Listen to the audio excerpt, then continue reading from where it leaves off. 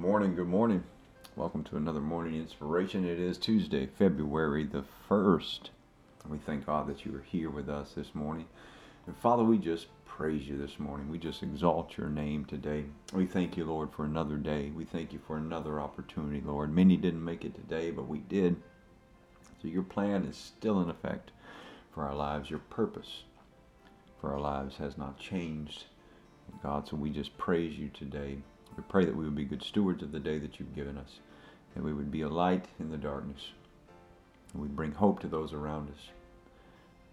Be ready to share with others the joy that we have because of you. We give you praise, we give you glory. In Jesus' name, amen. Amen. Well, good morning and welcome in this morning. It's just a beautiful week we're supposed to have compared to these freezing temperatures and stuff that we've had in the past. And so I pray that you are looking forward to the day and even the rest of the week, as God has given us another opportunity. And so I wanted to continue really expounding on some of the points that I preached on Sunday in the sermon that said, just say no. Talking about living a life of no compromise. And we often compromise with the enemy because of things in our lives, like we talked about yesterday, where we label ourselves, and then we begin to believe those labels. And you know, I said as I was writing this, I was convicted by these things that God was giving me. And you said, what, a pastor's convicted by his own sermon? Man, yes. I'm the first one to be convicted by sermons as I'm writing them. I'm like, Lord, this is me too. You know, I mean, it's I see myself in this. I got a lot of work to do. And so we talked about labels yesterday, and you know, the next one is we have to learn to just say no to limits. You know, we limit ourselves because we label ourselves, and it's important to say no to limits. But one of the first things we do is that we limit God Himself because of the labels and because of things in our lives. We just don't. It's simple unbelief.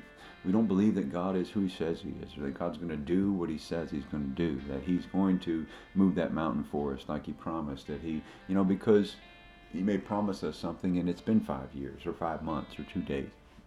And we feel like, well, maybe I didn't hear it. Maybe it you know, maybe it's just not meant to be. Maybe God's not going to do it. And we end up living a life of really unbelief. And so it's important to say no to those limits that we put on God. We can't put God in a box. You know, I remember this happened more than once, but as a worship leader, I remember numerous times that we would sing this song, and we've sang that song 1,000 times. And then one Sunday we sing it, and the Holy Spirit just comes, and the presence of God falls, and it's just like a powerful moment. Oftentimes, in those moments, we wouldn't even have time to preach. It was just the whole service was just worship, and God's presence fell, and people were healed and delivered and changed. And so we try to put God and the Holy Spirit in a box and say, well, let's do that song again next week, because man, God really likes that song. He moved on it, and we do it next week, and nothing. I mean, absolutely nothing. I mean, it just bombs, so to speak. And it's because we tried to put God in a box. You know, we tried to say, this is God, and He's going to do this every time. And that's not how the Holy Spirit works. That's not how God works. We try to limit Him, in other words, to make God do what we think He should do. Try to limit Him because we don't believe sometimes that He will do it any other way.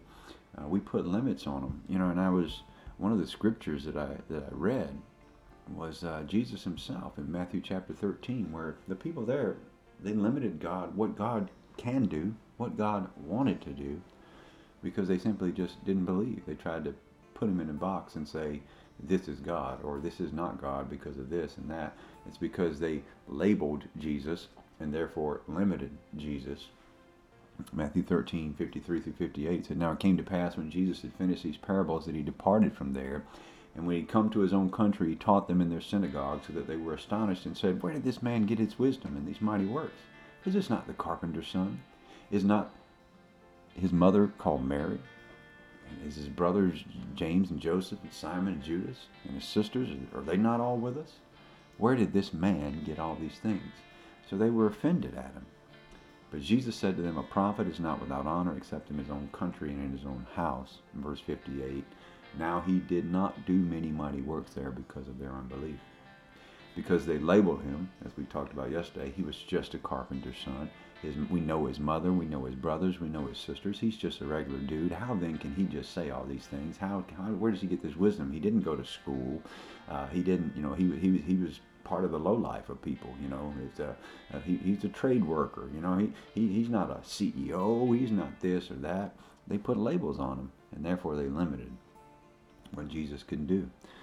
And because they didn't believe that God can use, this person. They didn't believe that Jesus himself was God, that Jesus was who he says he was and he was going to do. So it says that they couldn't do many works there because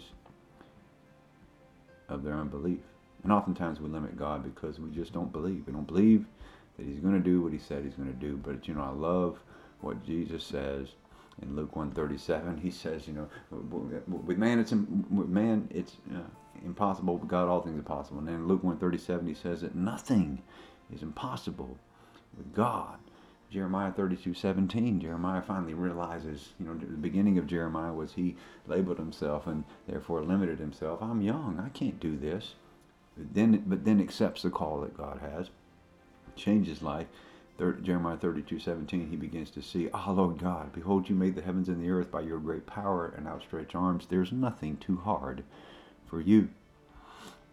And so we don't limit God because of our unbelief. We don't limit God by labeling ourselves and therefore limiting ourselves, because God is not going to force you to do what he's called you to do. He's not going to force you to step out in faith. He's not going to force you to do these things. God will accomplish his will, and he wants to use you. But if you don't want to do it, he'll find somebody else to do it. So we can't label ourselves and we can't limit ourselves. Because, as Paul said, no eye is seen, no ear is heard, nor is it entered into the hearts of men, the things that God has. Jeremiah goes on to say in that next chapter, he says that we're speaking to what God says. It says, God says that if you will humble yourselves and call out to me and cry out to me, I will show you things, fenced in things, secret things. I'll show you this. I'll show you where you're going. I'll open that door for you. I'll do, it requires to taking the labels off your life and saying no to the limits that you put on your life. And we could go all throughout Scripture. Gideon, Judges 6:15. Gideon said, "How can I be the one that you're calling great warrior?" He says, "My clan, my peeps, they're the weakest. We're the weakest of all of them, and I'm the least. Like I'm a nobody. I'm a nobody." Gideon began to limit himself because he saw himself as somebody who couldn't do it, somebody who was weak, somebody who was the low life, somebody who was a nobody. And we do the same thing. We limit what God wants to do because we don't believe that God can, and we don't believe that we can. But God tells us that he's called us. He's formed and fashioned us in our mother's wombs. He told Jeremiah in chapter 1 that I knew you before all this began. I knew you before the foundation of the world. Ephesians 1 tells us that. Many times in Scripture it tells us, but before this world ever began, before he spoke it, he knew it. He knows the end from the beginning, Isaiah says. And we have to understand that we can't put limits on our life. We can't limit God by choosing not to believe what he said he was going to do. And we can't limit ourselves by believing the labels that we put on ourselves. We must say no to labels. We must say no to these limits because God has so much for us. And God has so much work for us to do. And he's placed us here for such a time as this to help build the kingdom of God, to bring others to him. And you can't do that if you continually limit yourself because you think you can't, or you think you're not smart enough, or you're too young, or you're too old, as Abraham said. You cannot limit yourself. Say no to those labels this year. Let this be a year, like I said, it's a year of no excuses. I'm saying no to labels, and I'm saying no to limits. I believe that God is going to do what he said he was going to do. I believe God. I'm no to unbelief. I believe that God is going to do what he promised me 10 years ago, 15 years ago. The visions that he's given me 20 years ago, 2 years ago. I believe. And I'm not going to live a life full of labels, labeling myself. And I'm not going to limit myself because God has so much more for me and for you,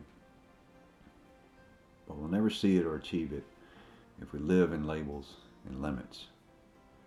Cast off labels today. Cast off those limits today. God wants to do so much more in your life. We let him. Believe he is who he says he is. That he's going to do what he says he's going to do. Live a life with no limits, no excuses, no labels. God bless you. We'll see you tomorrow.